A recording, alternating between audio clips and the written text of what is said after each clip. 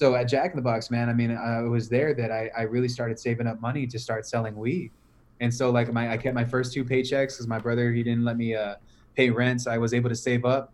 And my first two paychecks, I went into this guy's, his name was Jose, and I bought 2 pounds of swag from him for $450 a piece. I spent $900 on that.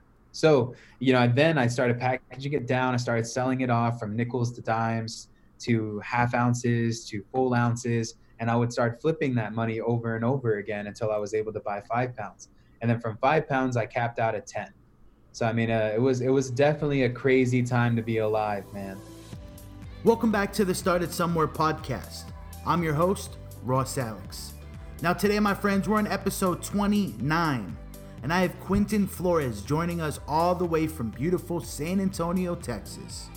Now, Quinton and I go way back, so I'm super excited to have him here on the show. Quinton's a full-time real estate entrepreneur. He wholesales real estate, renovates real estate, and also has some rental property. And he's really grown his presence online, where he motivates people and teaches them how to get into their own business. It wasn't always success for Quinton, though. In fact, he got started out as a drug dealer, which he's very open about. In this episode, he even shares with us what it was like to have to spend time in prison. But that was all the motivation he needed to change his life. He had to get on the right path. So he found real estate. Sit back, relax, enjoy the show. All right, Quinton, man, welcome to the show, bro. What's up, man? What's up, Ross? How you doing, man? Brother, living, my man. Waiting to get out of quarantine, man. Not out yet in my area, but I see you're back to the office, man. You got the team back grinding and everything, man. It's good to see, honestly. Dude, it's always a pleasure, Ross. Man, I've looked up to you for a long time, bro. Like you were like a very important part of where I started, and I want to edify that real quick before we start, man. It's just been a phenomenal journey. I don't think I would have gotten this far without you, bro. I'm honored to be on this podcast. So thank you. Ah, my man. Thank you, bro. You make me blush, bro. Don't do that to me, Q. Don't do that to me.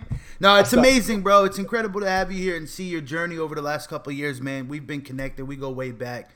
It's just you're a true hustler, man. Winners win regardless, brother. We fly in any weather, man. It's a pleasure to have you here and, see what you've been doing and share your story with the people, man. Of course, bro. Of course, man. It's been a crazy journey, but definitely, glory to God. I'm just glad to be here in the position that I'm in now, having gone through the things that I've gone through to create the business that we have. I'm big chilling here in my office right now. We got about 17 reps in total. There's about half on the floor because we can't operate at full capacity, but it's been really awesome, man. We're turning deals right now, and it's just it's a phenomenal experience. I'm grateful. I love it, man. I love it. Super inspiring, bro. You got a pit like Wall Street happening, man. Closing deals, throwing shit across the room. I love it, bro. I love the company culture too, man, that you have going, and I definitely want to talk about that because it's super awesome to see. But for the listeners out there that aren't familiar with your work, man, they haven't followed you yet. They're out there. I don't know. There's not too many, man. You're a pretty big social media guy. But tell the people, man, just a little bit about what you're currently doing right now in your business. Yeah. So what's up, everybody? If you don't know me, my name is Quinton Flores. I'm actually a former student from the Flipping on Fire course. I went through that in 2015. I actually, I sold weed to buy that course. And, that was one of my first steps into really taking my wholesaling business to another level. I mean, up until then, was just kind of just getting by doing one wholesale deal, maybe like once every quarter. Right. But, I'm here now, right? It's 2020. It's an amazing time.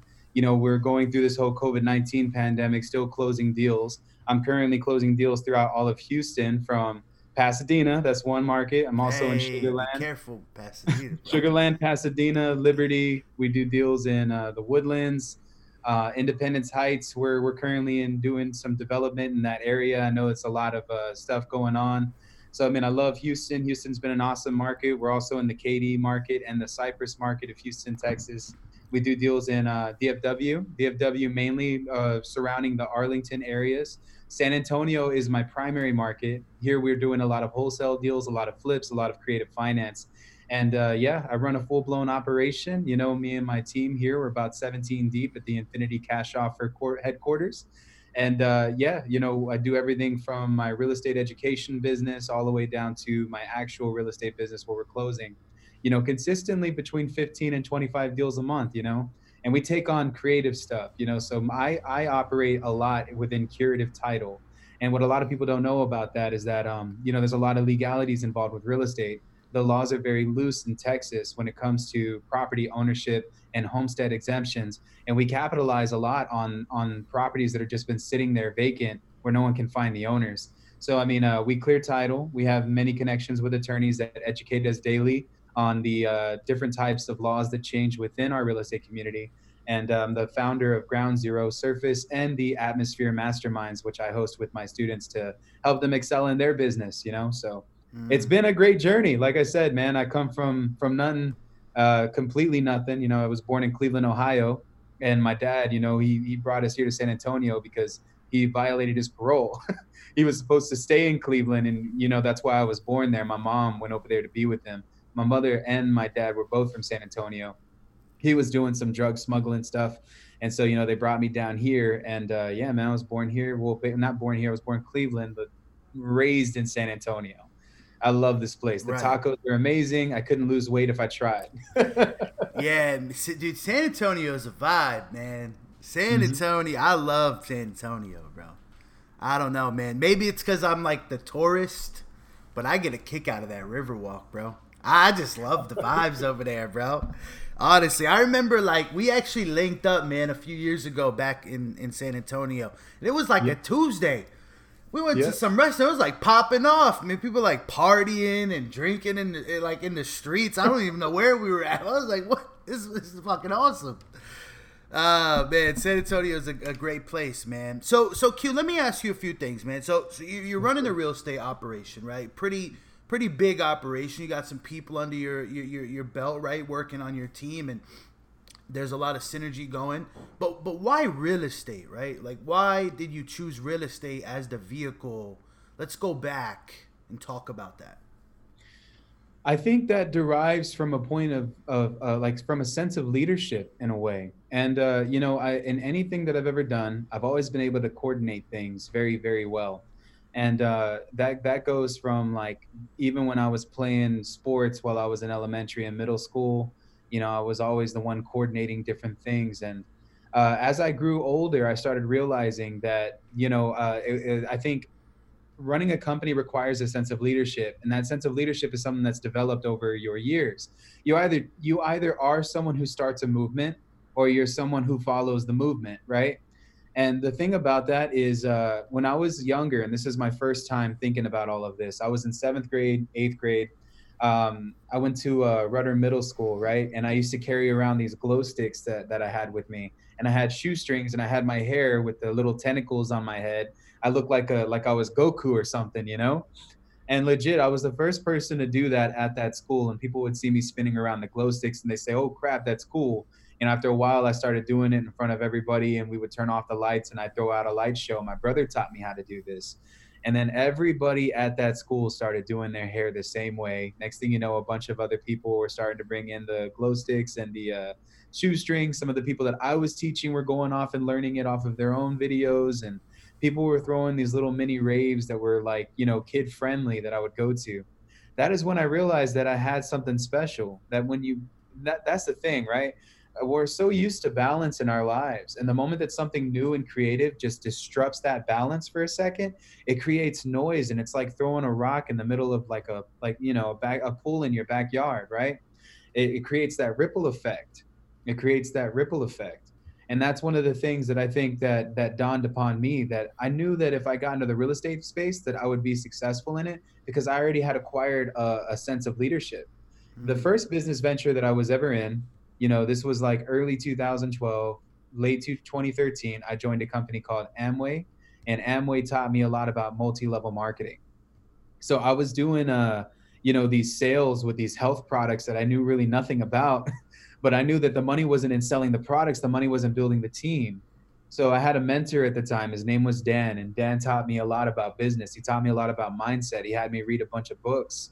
And when I think back to that, during that time, I was in and out of jail, So like, I was already about to get sentenced to a year in prison, and before all that had happened, I was creating my business, and I was building like what I was trying to do within the Amway organization, because I was already a felon. When I was 17, I got caught on a school.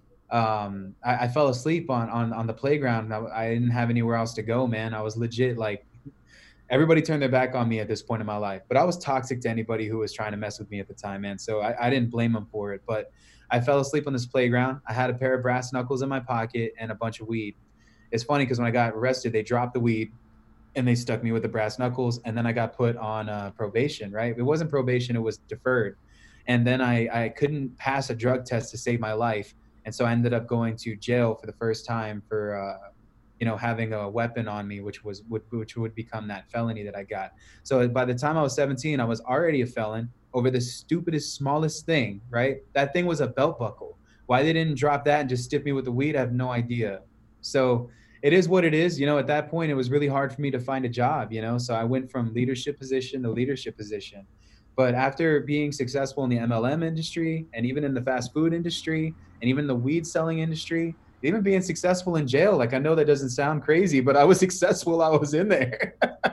I was reading, I was leading, I was implementing people. We were doing book clubs, book study clubs, everything, I never really talk about that time I spent in there, but, for that 1 year, it changed my life, man. When I got out, I knew that this is what I wanted to do. And I just went all in on this, man. I went all in on this. Once I found real estate, it was like, I always knew about real estate from like 2012 all the way to 2015, but I wasn't ever doing it. I had friends that were in multi-level marketing that owned real estate businesses that were building that as a side hobby. So, one day I sit down with one of my mentors. It's this guy named Chris, super cool dude. I don't know if he's still doing real estate actively, but at the time he was heavily. And he was telling me like, yeah, man, you could totally get into real estate. Like, this would be something that would be super awesome for you to do. And I met Chris through my then really good friend, Garrett. And Garrett tried to get me into real estate. It's just that he was my age, so it was hard for me to listen to him. You know what I mean? Because we would go to parties together, So for me, it was just like, why am I going to try to learn from somebody who I'm going to parties with? I should have listened to him, right? I should have. But because of that struck my learning curve.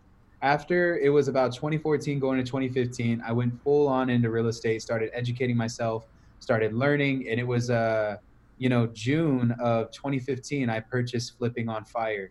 And that pushed my business to the next level. I realized that if I wanted to become successful, it started with creating a network of people that could trust me with their business. And private money, I know you were talking about in that thing, how to raise private money to flip. I use private money for everything now. And I use that program because it taught me how to find private money. So, this business, I love it because it's based around relationships and your leadership skills and capabilities. If you can combine both of those things, you can do so much in this business. Everybody here in this office, man, like I lead them, but I'm also like very terrible at holding myself accountable. So the larger that my team is, the better it is for them to hold me accountable, because I feel accountable to them to show up. If I don't show up, they don't show up. You know what I mean? And some people would call that being in the people management business. I don't really care. This is what I want to do. This is what I love to do. I come here every single day. I don't have any plans to step away from this anytime soon. So, having come from where I came from to being where I'm at right now has been like a phenomenal journey of every single relationship that I've ever tried to captivate within this area or this expertise of this real estate business, and really just nurturing those relationships. The fact that you and I have been talking for over 5 years is a huge testimony to that I care about my relationships. So, it's super important to me, to be on this right now as an opportunity, and to have my real estate and business right now where we're at, right? Financially, we're still learning, bro. Like, we definitely don't have it all figured out, but I know I'm doing a little bit better than your guy who's just starting out. Hey. So, we're at a point right now where we're developing and we're growing, and I'm just super excited, man. I'm super excited for what the future holds. I love it, bro. Super powerful stuff, man. I want to take it back and just touch on a few things that you mentioned. So you said at the age of 17, you got caught sleeping on a park bench. You had a weapon, brass knuckles. Interesting choice. I want to ask you about that. Of course. And you had some weed on you, right? Yeah, I mean, nowadays weed's not too big of a deal, most places, but definitely back then. I mean, criminal charges, absolutely, right? for sure, man, for sure. What was going through your head at the time? Like, where were you at mentally to be in that position? Like, what got you there, right? Like, Yeah, yeah. you know, you talk from going from, twirling glow sticks around and being an influencer in school to ending up on a park bench with a weapon, weed, and a felony charge. That's Right? crazy. What did that gap look like, right? Yeah, of course, of course. I mean, bro, there was like a huge point in my life. I felt like I was going through like a midlife crisis at the time. This is probably the first time I was going through it, where I just felt like I wasn't going to be successful in anything. At the time, I was going to this school called Thomas Jefferson High School, which is here in San Antonio.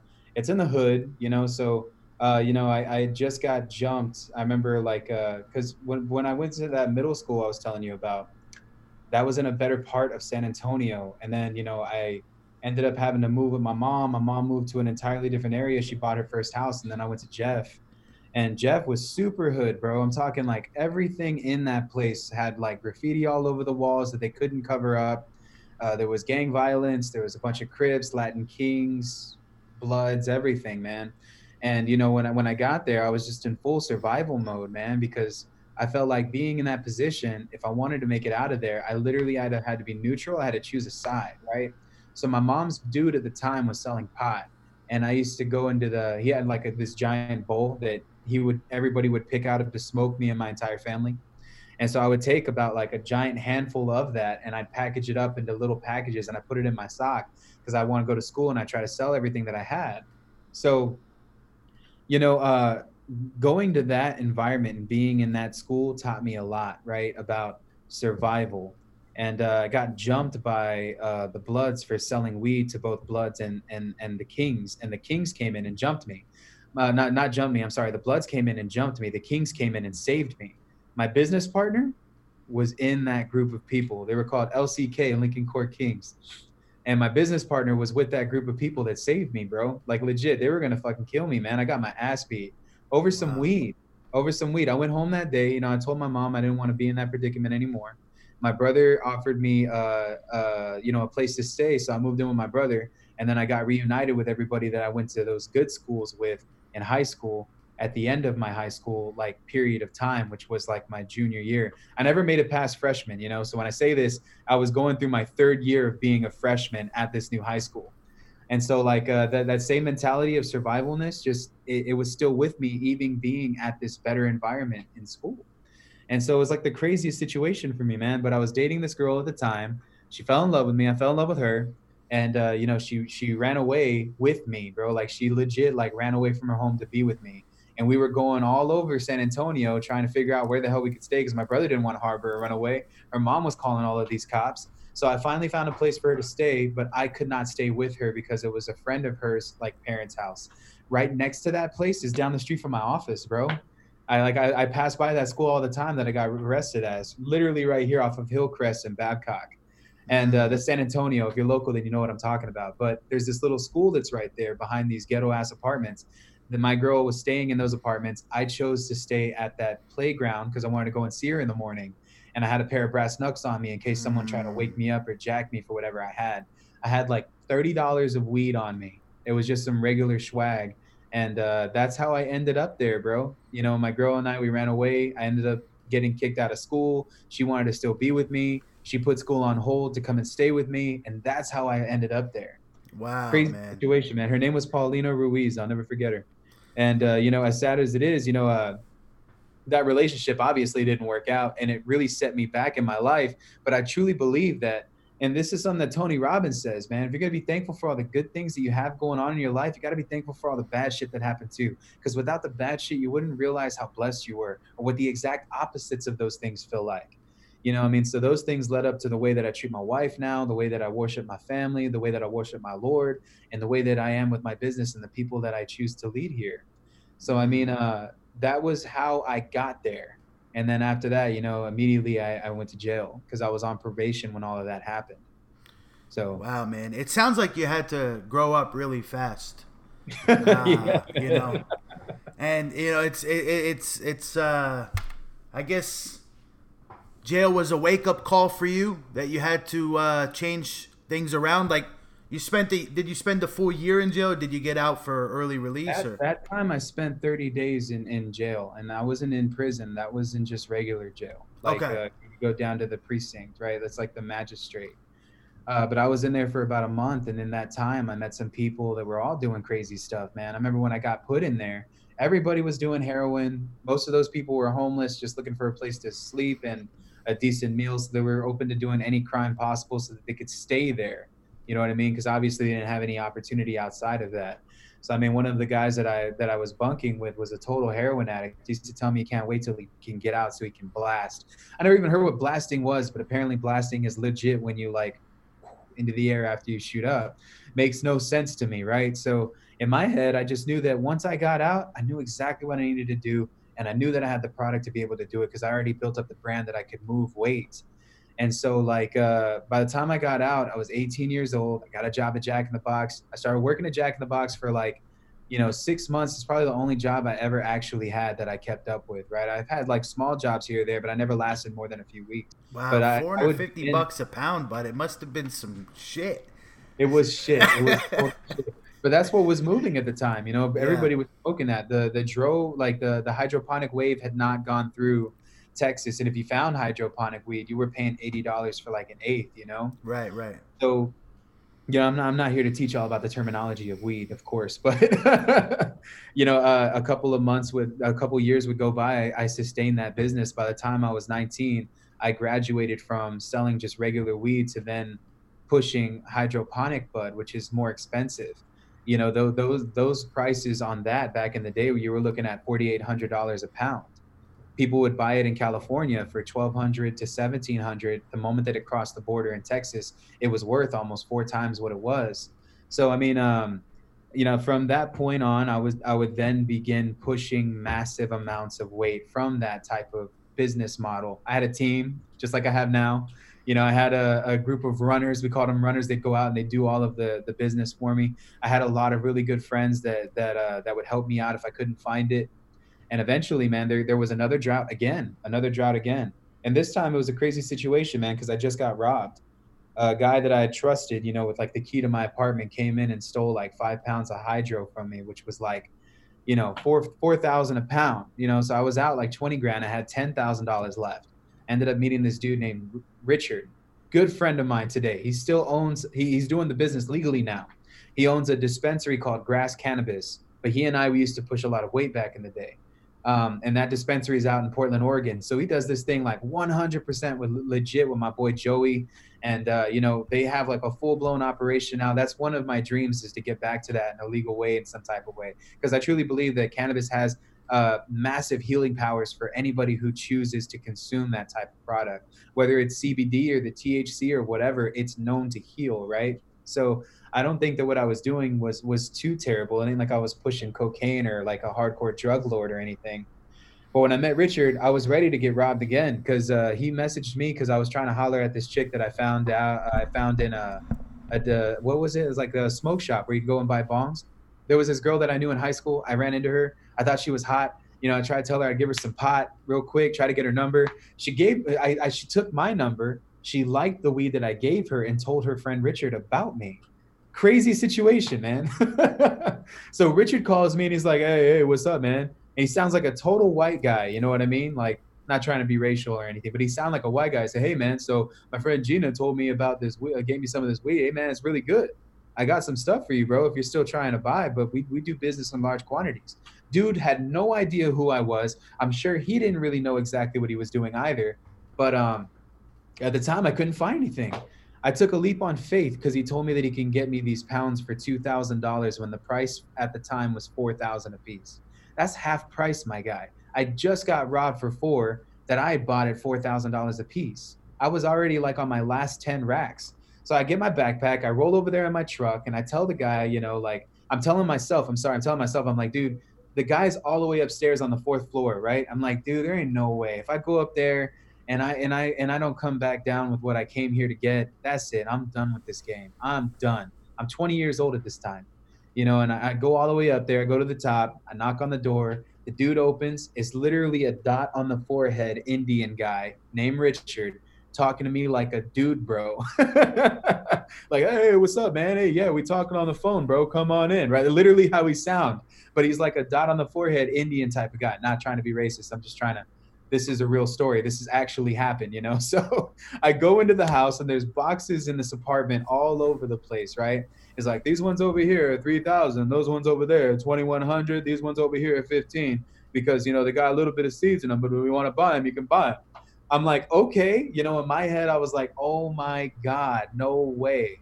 I give this guy my 10 racks and I pick out 5 of the ones for 1,500, and then I picked out one good one.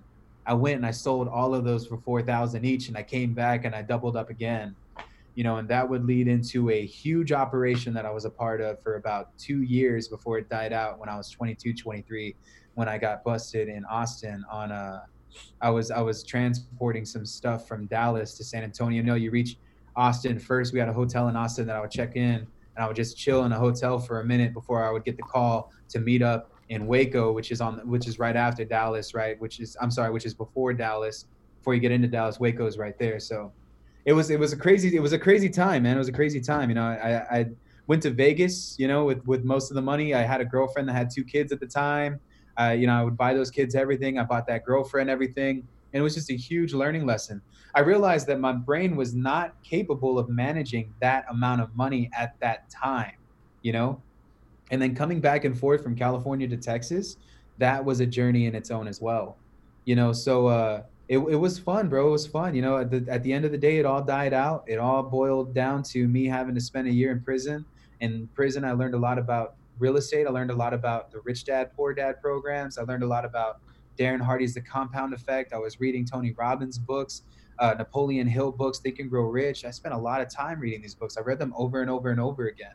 Most people, when they get to this level, bro, they continuously read. I really felt like I got everything I needed from just those books, And so, like, by the time I got out, I knew that I wanted more. And so, I mean, I probably was on parole for about 3 years before I got out in 2016. I wanna talk about that Q real quick. How did you get busted, pulled over? Like, what did that look like when you got caught to even get sentenced to prison time? Bro, okay, so this is how it happened. There was this thing that happened on the news. It was nationwide. There was this kid that was facing life in prison for selling pot brownies. Do you remember that? I do remember that. It was like I remember that story. People were telling him to, like, people were like creating a GoFundMe for him. GoFundMe just kicked off. This is probably like one of GoFundMe's biggest, like, yes, publicity stunts, right? So like that kid, I sold that kid the oil that he needed to make those brownies. He was in Austin. Wow. Anyways, man, it was a killing too, because I mean, to make that oil, bro, you have to have like some butane, and you have to have this cool little glass pipe. It looks like this giant penis, and you have to stuff a shit ton of weed in it, right? And there's this little thing at the end, and you put the butane in it, and you push the butane through it, and it extracts the THC, right?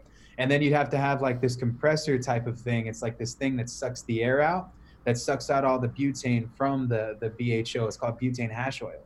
So, I ended up selling this dude like 3 ounces of it for like $2,000 a piece. Wow. It cost me like $700 to make that.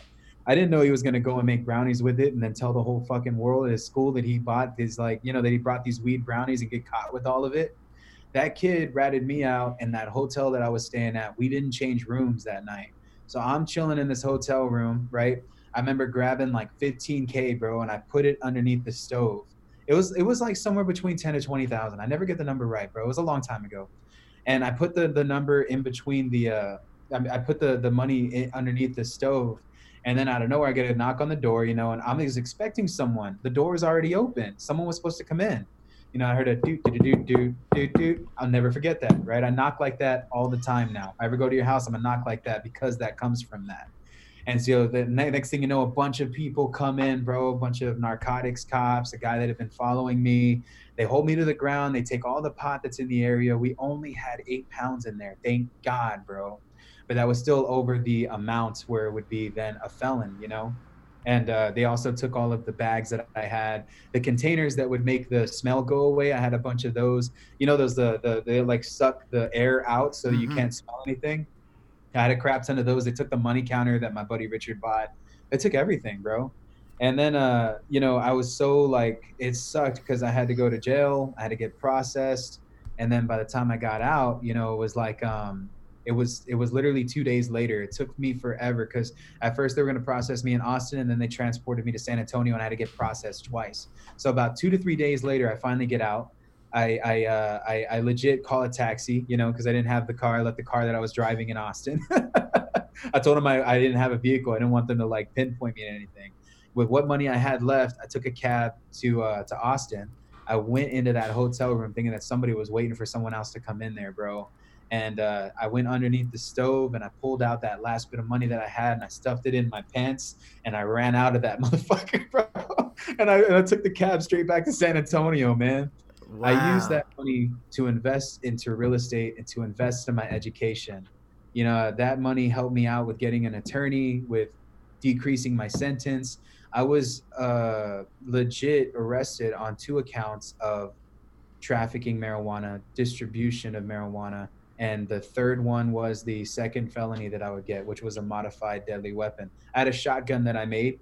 I think I still have a photo of the shotgun too. You I have a shotgun. made a shotgun. Okay, so I didn't know that it was fully illegal to saw the tip off, but I made it so that I could put this cartridge in the bottom and it would be full auto, so I could just go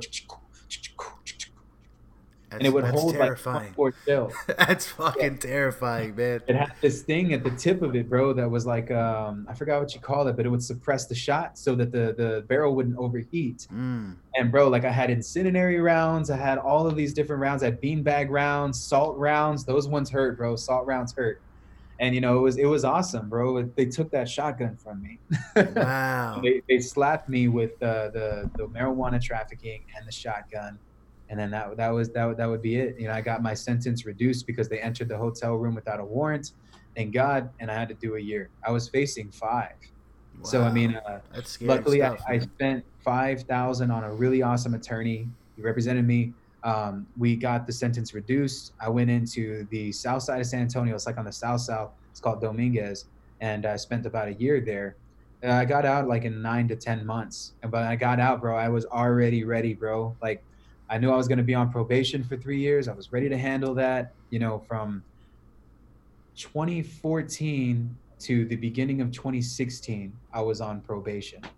So I mean, it wasn't like probation; it was full blown parole. I had to get drug tested like every week, man. It's crazy. But during that time, I was building my real estate business. I legit bought Flipping on Fire the moment that I got out, bro, and I connected with you. I didn't even know that, man. Like this is that one of the reasons why I love doing the show. To really grasp the full story. Because Bro, I had never even told this story. I've been on so many podcasts. No one's ever really talked to me about how it all happened. So this is like my first time deep diving into it. I've been on probably 8 different podcasts going over this. And this is the realest I think I've ever gotten with this, man. yeah, Outside no, of I the girl that was appreciate on the road. the authenticity, bro. I have a follow up question for you. If you didn't end up getting that 15K, right? Let's just say the officers confiscated it somehow. What would you have done?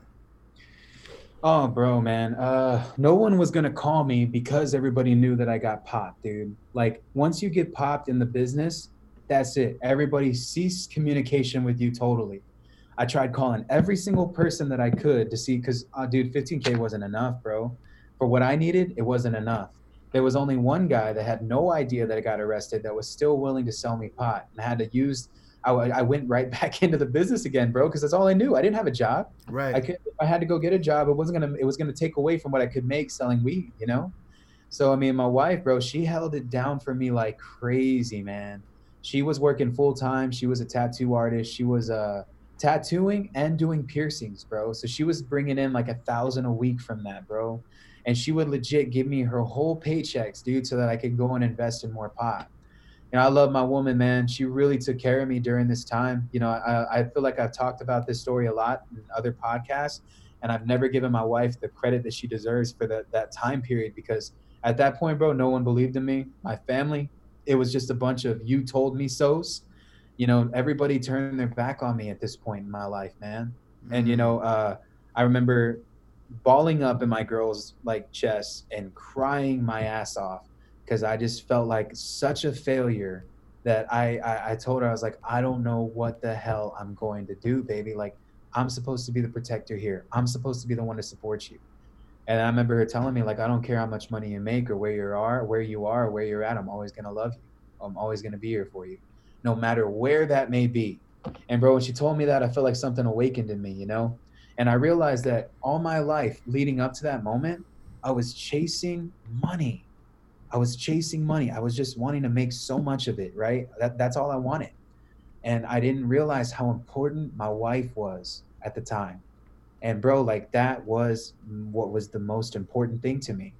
Having my wife there, that was my purpose. There's this thing that I've recently gone through in this mastermind called pull or push, right? And money pushes you to do things, but when you're pulled to do something, that's defined by purpose. That's defined by purpose. And when you have someone that loves you and believes in you, even if it could be your dog, of course you may not be able to fully grasp that dog's emotion, right? But you can feel it when somebody just wants the best for you. And I realized that that was the missing piece to this puzzle the entire time. you know uh I decided that I was going to use this money not to buy another pound. I was going to cut myself off and just deal small and stay under the radar just enough so that I could pay for my probation fees, my court fees, my attorney fees.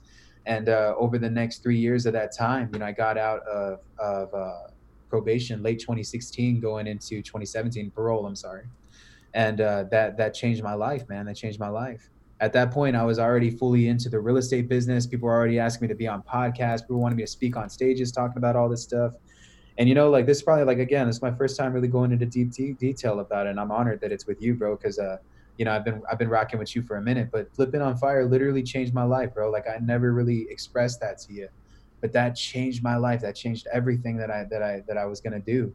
And that was just one piece to this giant puzzle of people that I would then meet, that I would be involved in, and that I would be involved with, and then having to, pay back previous debts, because obviously all of that pot money was not mine.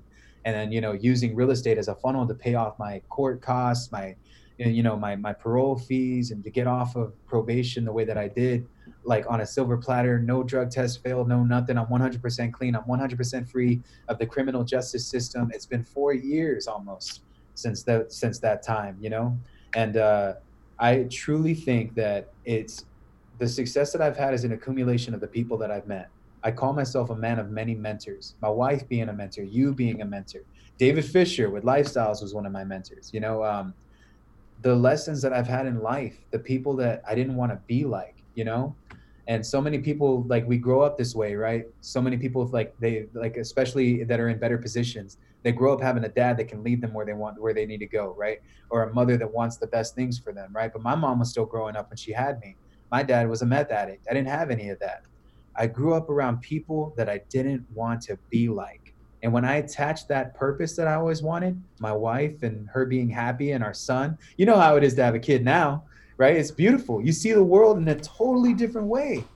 I walk in so much more purpose now with what God has given me. And I thank him for every single bad thing that happened to me, because without those things, I don't think I'd be here right now with all of these amazing people that I trust, that I do business with, that I work with, that help me create what Infinity Cash Offer is, what Wholesaling Houses Ground Zero is, and what the entire brand is. Like, every single person that I meet serves a purpose. It's every single person that you meet, if you're watching this, they serve a purpose.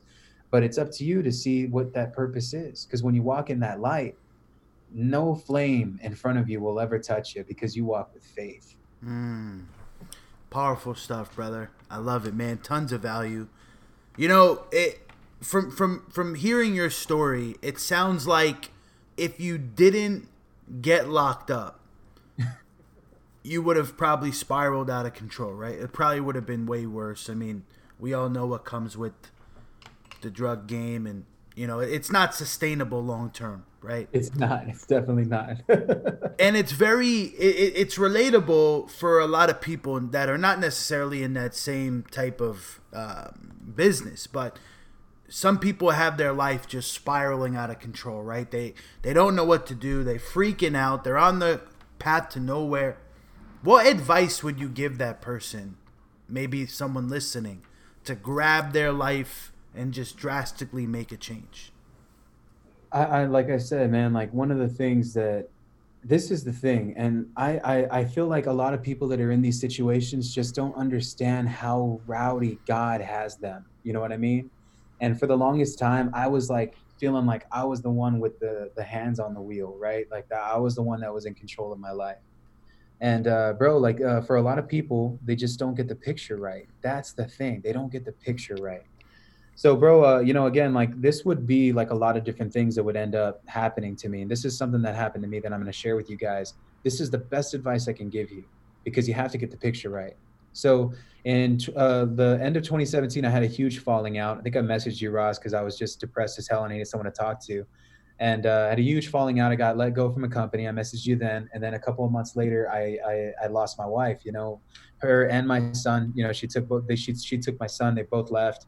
I was just toxic. I was making a lot of money in the real estate business. I wasn't me. I wasn't who I should have been because I never even made that amount of money selling pot that I was making in real estate. And I go to this church, right? And I'm looking for answers. At this time, I didn't believe in God. I kind of did, but not fully. I wasn't fully acquainted with faith yet, right? I go to church. It's called City Church off Bandera. I'll never forget it. The pastor, I forgot his name. I think it's Riley. He gets on stage and he starts talking. I never listen normally when a guy's on the stage in church.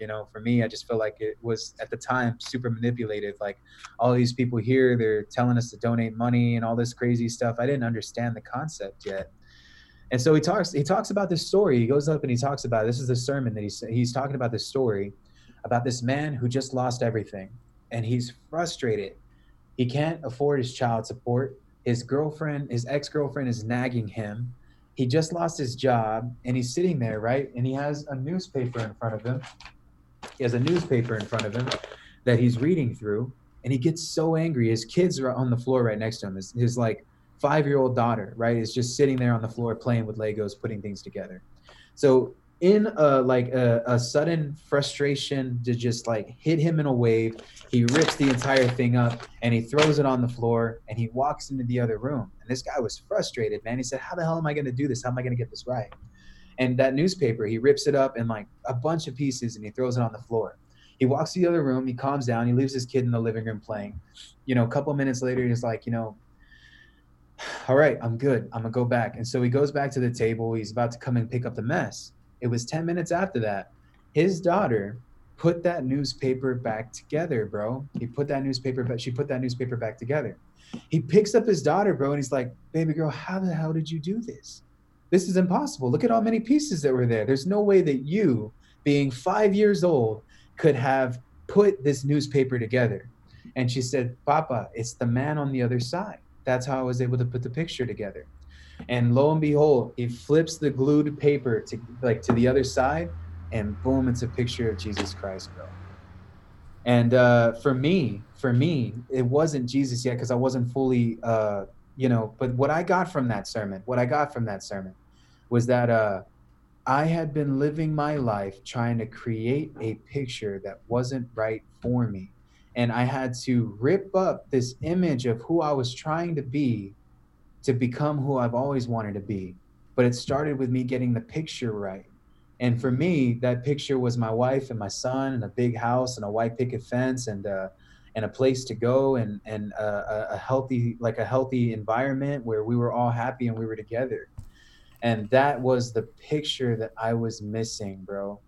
I'll never forget that day. I'll never forget that sermon. That changed my life, bro. And I that same day, I baptized myself a Christian. I accepted the Lord into my life.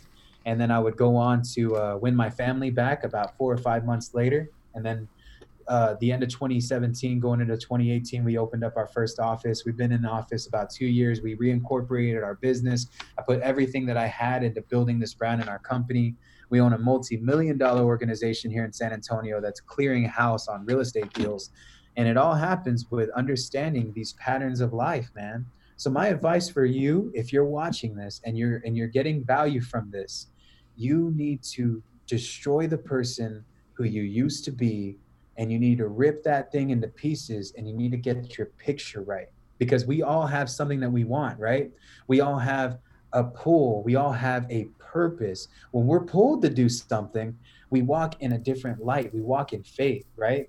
So for you to become who you've always wanted to be, you got to let go of who you once used to be. That person's always going to be there, but you can't let that person that you once were define who you're always going to be. None of us really changes over time. We just become more fully who we always were. But that could be seen in a positive light. And if you don't understand what that picture is, you're only going to hold yourself back. So get the picture right. Boom. And I guarantee you're going to be successful. That's a gold nugget right there, brother. I might need to smash that gong that you got at the office for that one, man. Q, I want to touch on a little bit about your real estate business. Of course. Here. One thing that anybody that follows you on social media will quickly see is that you have a great company culture, right? Like, you're really good at having culture and a team and people showing up to work. And for me personally, I've never been good at that stuff. Like, I'm just not good at building a team. I'm not good at hiring. I'm even worse at firing. And yes. I've always been the guy that works on the go. Like, I work out of Starbucks, like, you know. But I've always admired people like yourself that, you know, can build a team and have an HQ and everything like that. So let's talk about building company culture, hiring people, building out the organization. Like, what does that look like for you? Like, how did you do that? Right? How did you go from one guy going around buying houses, wholesaling deals, to actually growing to, you know, almost 20 people on your team? Bro, I'll tell you, it is a challenge. My team changes every other month. Not every month, I'll say every other year. You know, my team right now we have 4 core members that have been with me since we opened up our office in 2018. And this is the thing, man. The best person this is something that a mentor of mine told me, this guy named Preston. He says the best person who starts the business isn't the same person who can keep it going. That was what I came into this entire thing going into, right? And this is the thing, man. When it comes to company culture, that is the thing. If you don't have an environment where people can come in and feel like they can learn and grow with your company, right? You have an entrepreneur. An entrepreneur is somebody who wants to build a legacy for themselves. And the sad part about it is an entrepreneur will most of the time step on people to get to where they're trying to get, because they have this alpha personality that they just want to be above anybody else. They want to grow their business to millions of dollars. They don't want to grow within a company. They want to grow outside of the company, right? So that's what you call an entrepreneur. In my business, I have 4 people that are called intrapreneurs. These are people that want to be successful within the branch of Infinity Cash Offer. And guys, those are not people that I found just like out of the blue. Like, these are people that have been tested throughout the dead seasons of this company, that have been tested throughout leadership within this company with the education that they've learned, and have chose to still stay around, right? So those are your intrapreneurs. Those are the people that are actually going to be part of your journey long-term. I do have a bunch of sales reps here. They are great. Do I know if they're going to be here long-term? That's less often than it probably should be. But there's 3 goals of any successful business when it comes to creating culture, right? Number 1, this is called alignment. Alignment is when every single soldier from your left of your shoulder to your right of your shoulder is in perfect formation, and they know exactly what they need to do, and everybody is on the same page. The Spartans, this goes back thousands of years ago, had created a formation called the phalanx. And the phalanx was an impenetrable force that that center core was built on strength. Each Spartan to the left was strong as each Spartan to the right. Together, they moved as one unit that was impenetrable. Anybody that met the phalanx probably ended up dying a horrible death, right? So alignment is the most important thing in a company. This is when everybody is on the same page, everybody knows their roles, everybody knows their responsibilities, and everybody knows exactly where they need to be, and they communicate. Okay. Number two, simplicity. Is your business, if you're watching this, reading this, whatever you're doing right now, is your business so simple that anybody, even someone who is 10 years old, can come in and make money? If your business is not simple and people can't just automatically come in and win, of course it's going to require some work. You can't make it that easy. But if your business systems aren't simple, people are going to move beyond it. Your brain does two things. Number one, it keeps you alive. And number two, it goes past shit that's complicated. Let's be real. If it's complicated, right, then it's not going to be for you. If your business is so easy that it can keep someone alive, and they can be who they are and have fun within the organization at the same time and still make money, that is when you have simplicity, right?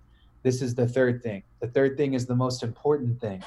The third thing is when innovation and optimization, which are two entirely different things, fuse and become one entity. This is called foresight. Foresight in a business is understanding exactly what's going to happen before it happens. I depict this story all the time. I talk about Kill Bill, right? Have you ever seen the second Kill Bill movie? Pai Mei was the Grandmaster in Kill Bill 2, right? He's training Uma Thurman, who is the main antagonist in this entire story. He's telling Uma to put her hand against this piece of wood by her tips of her fingers and then punch it from the tip of her fingers. You don't get a chance to put that much force behind your hand. If I were to cock my hand back and punch the piece of wood, there's a likely chance over the repetitions that I were to do that without feeling pain that I would break through the wood, right? And Pai Mei says it doesn't make any sense. Like Uma Thurman tells Pai Mei, this doesn't make any sense. Why the hell would I do this? And Pai Mei says, well, what if your enemy was 6 inches in front of you? What would you do? Would you cower like a dog, or would you rip his heart out? He he grabs the wood and he rips the piece out, right? And it's in 6 inches. He did that with 6 inches in front of his hand, right? And so that is foresight, right? And that ends up saving Uma Thurman's life later because she knocks herself out of a coffin and she digs herself out of a grave. Amazing movie for all of my people that are watching this, right? But that is exactly what foresight is. It's not knowing what's going to happen next year. Nobody can predict these things. You can only look at patterns, right? All a person with foresight really needs to understand is what's 6 inches in front of them. That's it.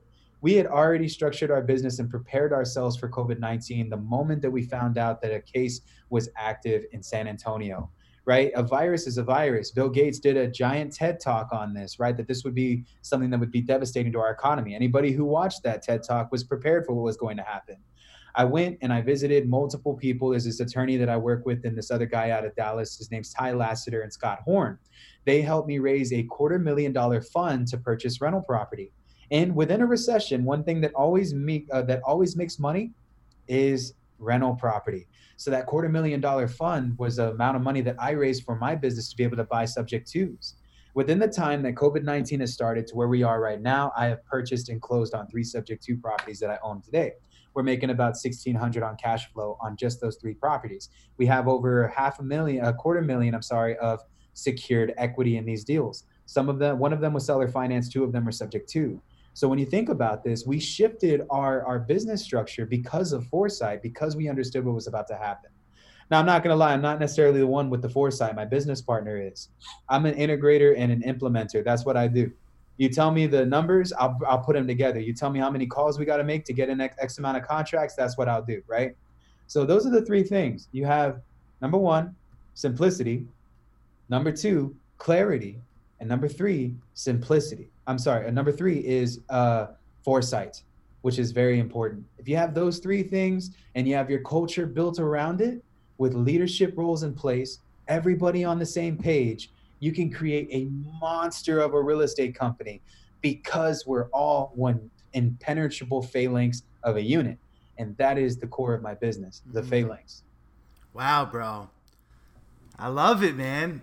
That's super interesting, man. The strategies that you just shared and the phalanx, man. I got to do some more digging on that, man, because I've seen the movie, right? Some badass warriors right there. Yeah, bro. For sure. Q, before we wrap up the show, man, I got a couple last questions here for you, man. Okay. Number one is, what is the biggest challenge for you, right? Like overall, not just in your business, but in your personal life as well. Like, what's one thing that you struggle with? I say I struggle with consistency. And again, like it may sound like I have an amazing business, guys. This is a lot of work. I probably make net the same amount of money that I've made by myself within this company.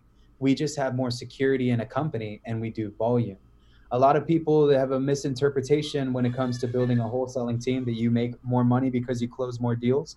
To be honest, we pay out almost 30% in commissions and we only keep 70%. And then we have to take care of the overhead, right? So our net comes out to about 50% of what we're able to produce.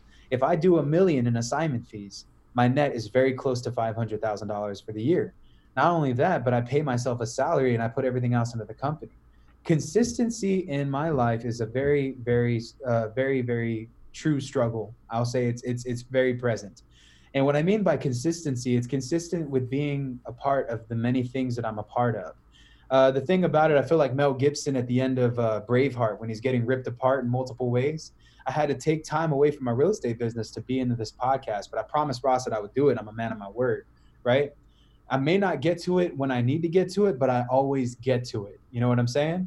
And that could be one of the worst traits that I could have. My advice to you, if you're watching this, would be to study time blocking. Over the last couple of months, I've been doing time blocking in my business. It's helped me out tremendously. There will come a time, if you're watching this, whether you're experienced, you're doing millions of dollars of revenue, or you're just starting out of your mom's basement. Guys, time block your schedule so that you can make time for the things that are important. When I get home, I time block for dinner. I time block for the talks with my wife. I time block to hang out with my son. I time block here in my office to get things like podcasts done. And my time blocks shift from week to week, right? Consistency is what I struggle with. I've gotten a lot better at it in my life, in my personal life, and in my business. But guys, time blocking is key. Go to YouTube and look up time blocking. There's tons of how-to videos. It's something that I've been doing. Ross, as busy as I know you are, time block, brother. Do you time block for video games? I do. I don't. I don't. It's about an hour of my evening from 11 to 12 a.m. every night, bro. I love it, bro. What's your game of choice right now? Right now, I'm playing Apex and Street Fighter 5. I'm loving Street Fighter, man. So I play these games competitively. Dude, have you ever played Dead by Daylight? Yes, that's a really good game, bro. It's a zombie game, right? Yeah, well, killer survival game. Yeah. Let's play it. Dude, I've been on there, man. I'm high rank, brother. Let's go. Yeah, I've been grinding that game, man. Q, I ask every guest the same question on this show. I'd like to extend that question to you, if that's okay with you. Of course, bro. Awesome, anything, man. Dude, in your entire life so far, what has been the absolute best advice that you've ever received? Dang, that is the hardest thing, bro. The best advice that I've ever received. You know what's crazy, man? Because I've read so many self-help books, and when you really get into the self-help book like world, and you really like glue yourself into these things, right? You realize that every single story in these self-help books derives from a passage from the Bible. And the best advice that I was ever given, man, was from my friend Aaron, who told me this story of this guy named Peter. So Peter was one of Jesus Christ's disciples. It's a story. I'm going to shorten it because it's also advice, right? And Peter was the one who was down to ride, bro. And when Jesus was getting taken from the forest, right, when he was getting prosecuted, he was going to go and get crucified, right? Peter pulled out a dagger and like straight up sliced some dude's ear off and held it down for my boy Jesus Christ, right? So like homeboy was ready to ride, right? And so like after Jesus was crucified and he went through the resurrection, Peter had a very awesome connection with Jesus Christ still. And these things are all proven. You know, you can read The Case of Jesus or the Case of Christ. It's an awesome book that depicts the stories of Jesus. You'll know that he was an actual person that lived. So some of these stories, they may be a little glorified. Some of them could be more true than others, right? It's an amazing book for anybody who's trying to find themselves spiritually. I'd highly recommend it, right? So it's called The Case for Christ. Really good book. Anyways, there's this story about Peter, and he's traveling through these uncharted waters. There's this crazy storm that's happening, and they're scared. It's Peter and like 15 other guys, bro. They're scared. They have no idea what's going to happen. There's giant whales just moving around. There's these crazy things that are happening with the water. The boat is moving like crazy, right? So Peter closes his eyes and he prays. He said, Jesus, save me, please. Save me right now. And then out of nowhere, bro, the storm stops. Boom. Everything. The boat tilts itself out. The water stops. The thunder stops. Everything stops, right? And in the distance, in the water, walking on the water, is Jesus Christ. And he's glowing. He's glowing. Obviously, he descended from heaven for his boy Peter because he knows that Peter was down to ride for him, right? And Peter was one of the guys at the Last Supper. So, Jesus walks up to him, and at a distance from the boat, Peter says, can you please save us? We're all scared. And Jesus says, if you come to me, I will make sure that you're okay. And so all of them are looking at each other like, bro, what the fuck is Jesus talking about, man? This is crazy. The guy's all the way out in the water. Like, what are we going to do, right? And so Peter's like, guys, I have faith. Let's get it, Peter hops out of the boat thinking that he's about to swim, and he falls on his feet and knees. And he realizes that he can walk on water. He's tripping out. He's like, bros, look at this, guys. I'm on water. Like, what's good? You know what I mean? Of course, this is my depiction of the story, okay? And so Peter starts walking toward Jesus. Jesus has his hands out like, I told you, if you come to me, I got you, man. Peter's walking on the water, and like he's staring at Jesus. And then for a second, he looks down and he sees these fish traveling underneath him, bro. There's like sharks and stuff. He's scared, right? And out of nowhere, he's like, holy crap, I'm walking on water. Like, this is not something humans should be able to do, right? Oh, that's my timer. Hold on. I'm going to end it right here, okay? So, like, legit, out of nowhere, his feet drop, bro. The water's right here. His feet drop, and he's like, oh, crap.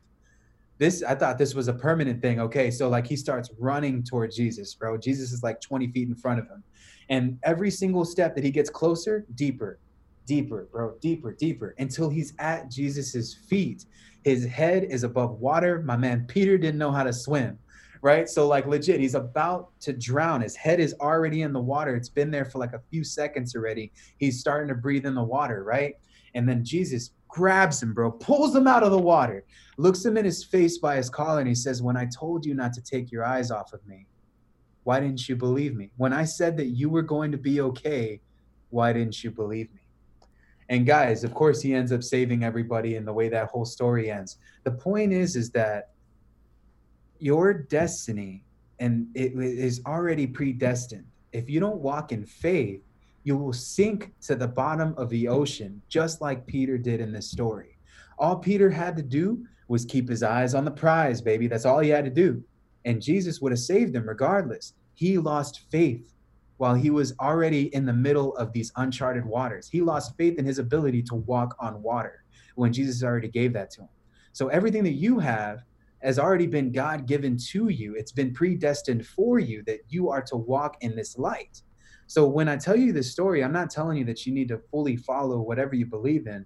I'm saying that you need to have more faith in what you're doing, because when God says that he got you, which he says that in the Bible, literally says God got you, right? When he says that he got you, you need to believe that he has you, regardless of where you're at, whether you're walking on water or you're starting a real estate business. It all is the same thing. It all ends somewhere, and it starts with faith. You have to have faith in yourself. If you don't have faith, you'll sink to the bottom of the water. Boom. And with that being said, Q, it's a pleasure to have you on the show, my man. Always great chatting up with you. Can't wait to see what's next, man. Big things. For sure, man. For finish out 2020 and going forward, my man. We'll link everything, all your socials, your groups, and everything is going to be in the show notes for all the listeners out there that want to give you some feedback and show you some love, my man. Like, again, enjoy the day, brother. Thank you, man. Thank you. God bless, guys. Take care. Take care. All right, my friends, and that wraps up episode 29 of the Started Somewhere podcast. Huge thank you to Q for stopping by, and a huge thank you to you, the listener, for tuning in and supporting the show. Now, if you haven't already, please give us some feedback. It's really simple. It only takes a second. All you have to do is just hit the 5 stars on iTunes or Spotify, wherever you're watching this, and I'd really, really appreciate it. Subscribe if you haven't already, and I'll see you in the next episode. Take care.